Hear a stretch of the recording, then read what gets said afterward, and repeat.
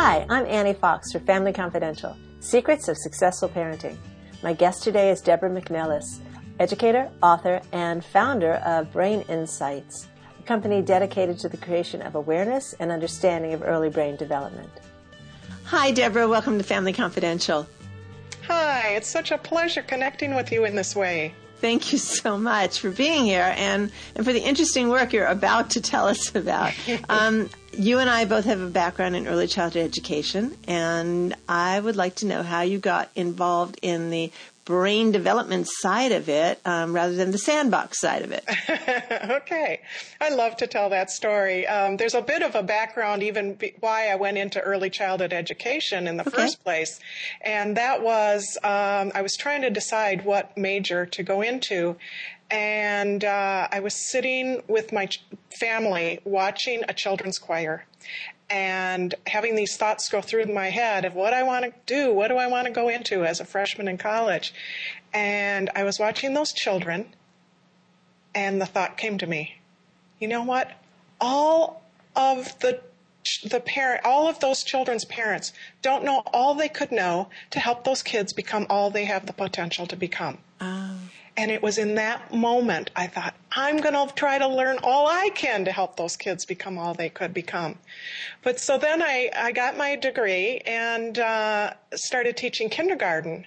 And it was during that time that I went back to that thought again. And I thought, well, no matter how good a job I do with the kids, if the parents and I could be working together in supporting the development of these children, that would be all the best solution for them. So, I started promoting parents getting involved in their children's education at that time. I want to stop you right there because it seems to me that the idea of getting parents involved in children's education is not something that would be a hard sell, not in the 21st century.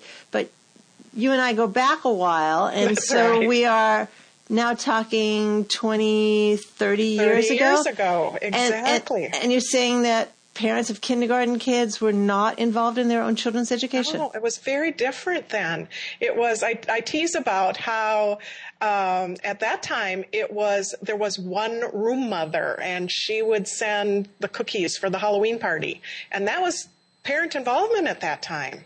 Wow. So, yeah, there was more and more research coming out to say how much advantage there was to parents being involved in their children's education. So I started doing workshops and presentations on that.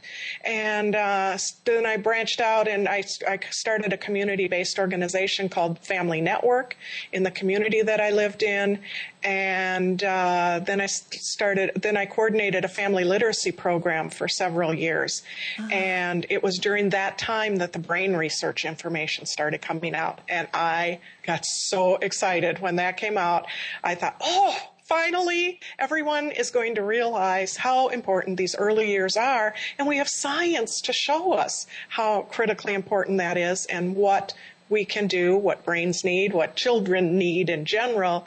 And so just ate up learning everything I could about it. Well, this is fascinating. And I certainly remember from my child development classes in college that the first 5 years of a child's life is where 90% of brain development happens. And so obviously you've got this sweet window of opportunity to help your child learn and grow. But, we hear a lot about DVDs for babies, specifically Baby Einstein, but I'm sure there are a whole host of others where parents are constantly, while the child is their waking hours, they are constantly teaching and reinforcing in ways that, frankly, I wonder if the claims exceed the reality of it, where, everything in the house is labeled with something. So your 6-month-old begins to read, when I certainly remember from child development classes that until the child gets to that point in brain development where they can translate symbols, i.e. letters, into sounds and words, these squiggles on paper are actually meaningless. So I'd like to know in what ways your approach to helping kids and supporting their natural brain development is different from this, what feels to me as overparenting. You have brought up so many valuable points and that align with where I'm at, and so your question is beautiful.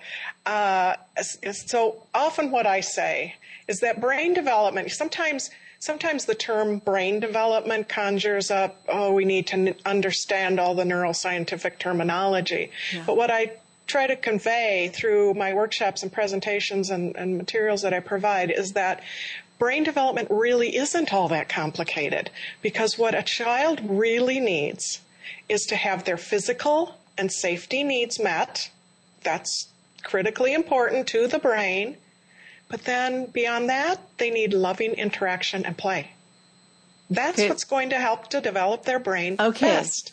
They need their safety and security needs met. Obviously, you cannot learn anything if you're fearful about your survival. Exactly. And the second one is having loving interactions, and the word play is so important to me, which seems to kind of be missing in some of the baby DVDs. It's like, Where's the fun here? Right. So let's talk about a definition of play, if we could.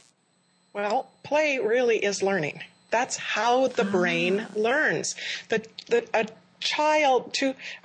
So brain development is based on experience. The way the brain learns is through experience and using all the senses and lots of exploration and hands-on, using all the senses and just trial and error and experimentation and movement, lots of movement. And that's what play provides. It's how the brain learns. It's what children are naturally motivated to do. They're doing what their brain needs. Mm-hmm. And if this information isn't fully understood, we get in the way of that. And so what you're talking about is some of these structured types of things, or these DVDs and too many apps and screen time, and all of that is getting in the way of the child getting to do what their brain really needs. Wow. And so it physically grows and develops by connections being made based on those experiences the child is having. Okay, I'm going to play devil's advocate for a minute, because I know for a fact that any parent who buys one of these, quote, educational apps or toys is completely committed to all the good things that we're talking about. And have they been sold a bill of goods? Yes. Exactly. Yes. In fact, there was the Baby Einstein videos, and then there was the Get Your Baby to Read program. You mentioned the squiggles and understanding the print and what all that is. Well, both of those products were marketed to say these are good for brain development, when they actually are not. So is there like an FDA approval equivalent to that? That's where I'm getting to. I'm so excited. The Federal Trade Commission, FTC, has shut down the Get Your Baby to Read completely. And Disney bought the Baby Einstein videos, and they are now refunding money back to people that have purchased it, because they were making those claims that they were good for brain development, when in actuality they were not. Wow. So I'm so glad to hear that the FTC is now cracking down on products that are quote-unquote educational when they have no basis in fact. Exactly. Really wonderful? good. Yeah. Isn't that wonderful? Okay, so if I'm a stay-at-home mom or a stay-at-home dad, and this is my first child, and I'm really, of course, I am a well-educated person. I want my kid to, by the time he or she gets to kindergarten, have a lot of skills under his or her belt. I want to make sure that my child is fully engaged in the world, and that I am doing everything I can to provide the kind of environment that my child needs to grow and excel. But here's the thing. I don't have a lot of time to be sitting and doing the structured stuff, which you just said, structured stuff is not where we're at. So how can I, as a parent, fit what we're talking about, healthy brain development support, into my busy day? Perfect question. Wow, am I getting points for these questions? You are. It is. That's so ideal, because it learning and brain development is part of everyday life. It's not like we have to set aside this time to make learning happen or make the brain development happen. It's just every experience a child has is contributing to creating connections between brain cells, and that's how the brain physically grows. Then why do I have to do anything? As a parent? What you're going to want to do is build in talking to that child. So you mentioned with a new baby. Yeah. All right, you start talking to that baby right away. I mean, they can't respond back to you verbally, but they do respond. Are we talking about kitschy, kitschy, cuckoo? Exactly. So you look at that baby and you do the, oh, you're so cute. And that baby responds. That baby kicks and smiles and goos, and then you do more. And it's teaching that exchange, and they're watching the position of your mouth and your expression. They're learning all kinds of things through those interactions. So just talking to your baby is doing it, and playing playful games while you're changing the diaper. In my brain packets, I have an activity like you kiss my nose and kiss my toes, and then do a pattern back and forth. And the baby's learning what to expect next. Oh, they're going to do that. Well, that's making connections in the brain. And guess what? Patterning leads to reading. So everything you're doing and that loving responsiveness to the baby's expressed needs. So if they have a need for being fed, a need for being changed, a need for interaction, whatever need they're expressing, and you're responding to it, you are critically impacting the highest functioning areas of the brain for self-regulation and executive function and learning and planning and imagination and all the things that you want that child to be able to have skills in for success and well-being later in life. Okay, so what I'm hearing you say is that this is not yet another thing for busy parents to put on their plate. This is, in fact, just an awareness of what's going on between your baby's two ears at this time in life, so that you can, not in an obsessive way, but in a natural way, play up the kinds of things that will help your child move in the direction that he or she is already moving in. Exactly. Well, I feel much better because now I don't have something else that I need to do. And if I don't do it, me as a new parent is going to start to feel guilty that, I didn't do that interactive exercise with my kid today. Right. Okay, so this is good. It doesn't need to be structured. And what I say is I think what's happened, and going back to talking about the Get Your Baby to Read and the Baby Einsteins, I think what's happened is the more brain development has become a bit more known, which it's surprising how few people understand the basics of brain development. But I think what's happened is the term brain development has become synonymous with meaning, let's push young children to learn more at earlier ages.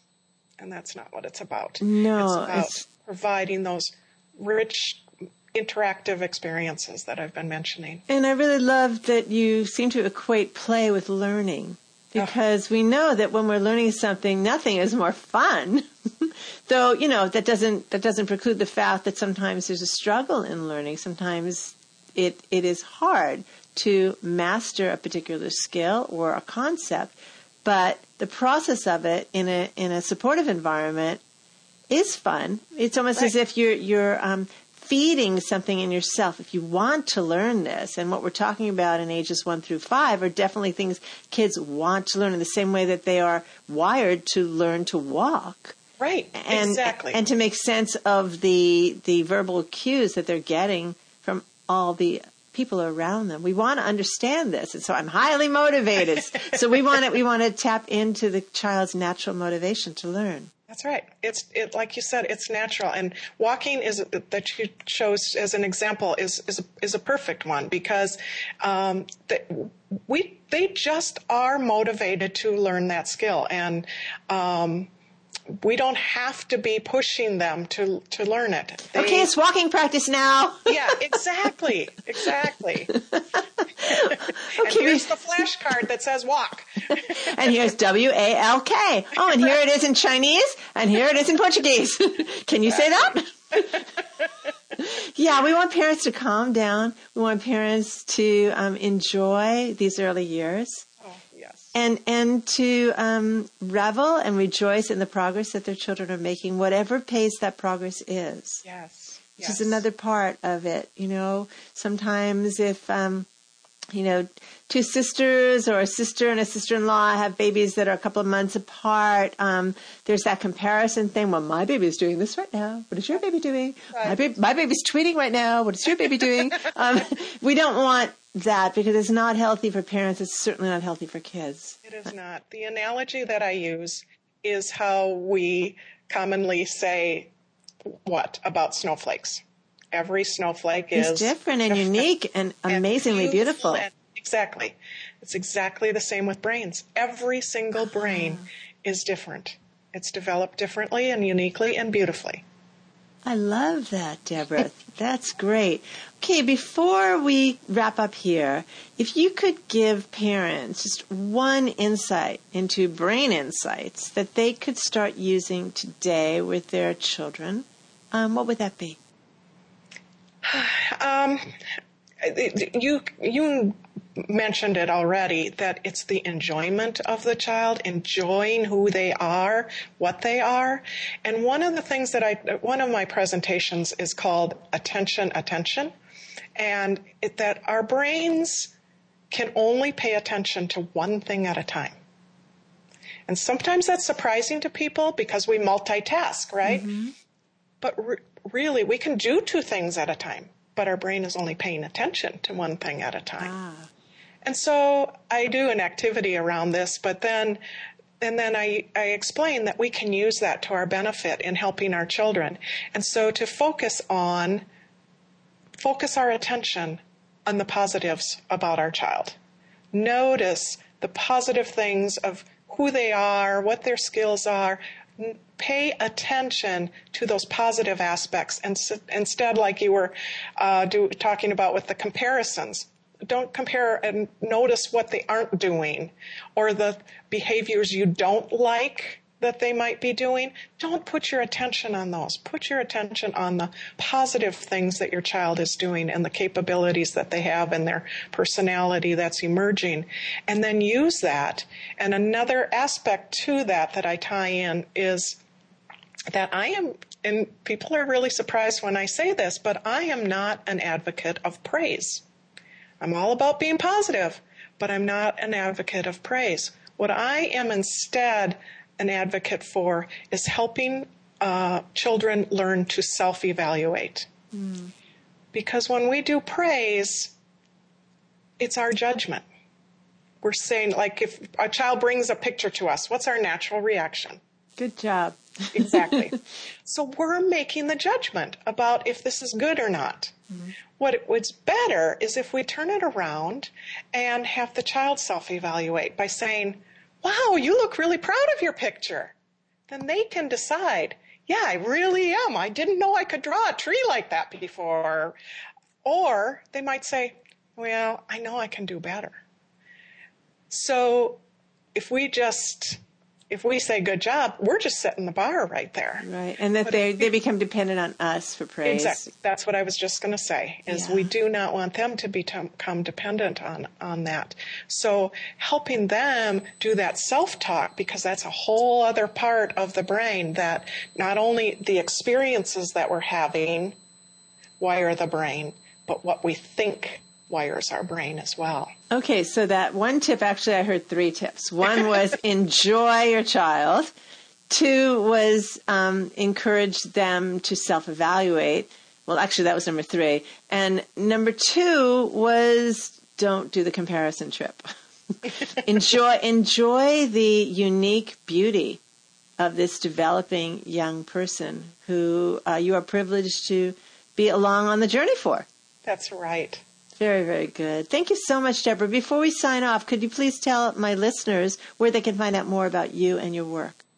Certainly. I have a website at braininsightsonline.com. Braininsightsonline.com. We'll have that link. That's right. Mm-hmm.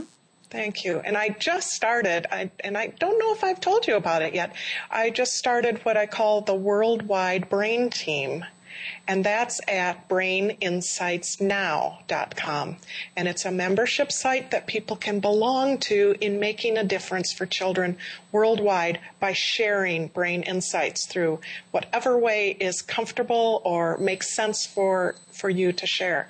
So, and it's contributing to 3 international organizations by becoming a member. Excellent. We will definitely check that out as well. Thank you once again, Deborah, for your time. Thank you for having me. I love sharing this. This is very insightful work, and it certainly brought me a lot of information about it. I have a grandson who's about to be born in June. Congratulations. Thank you. And I'm going to be sharing this with new parents of young children with a lot of pride in what you've been doing. Thank you so much. Thank you again. This is Annie Fox for Family Confidential. To learn more about my work with teens and parents, visit anniefox.com. And tune in next week for a new podcast. Until then, happy parenting!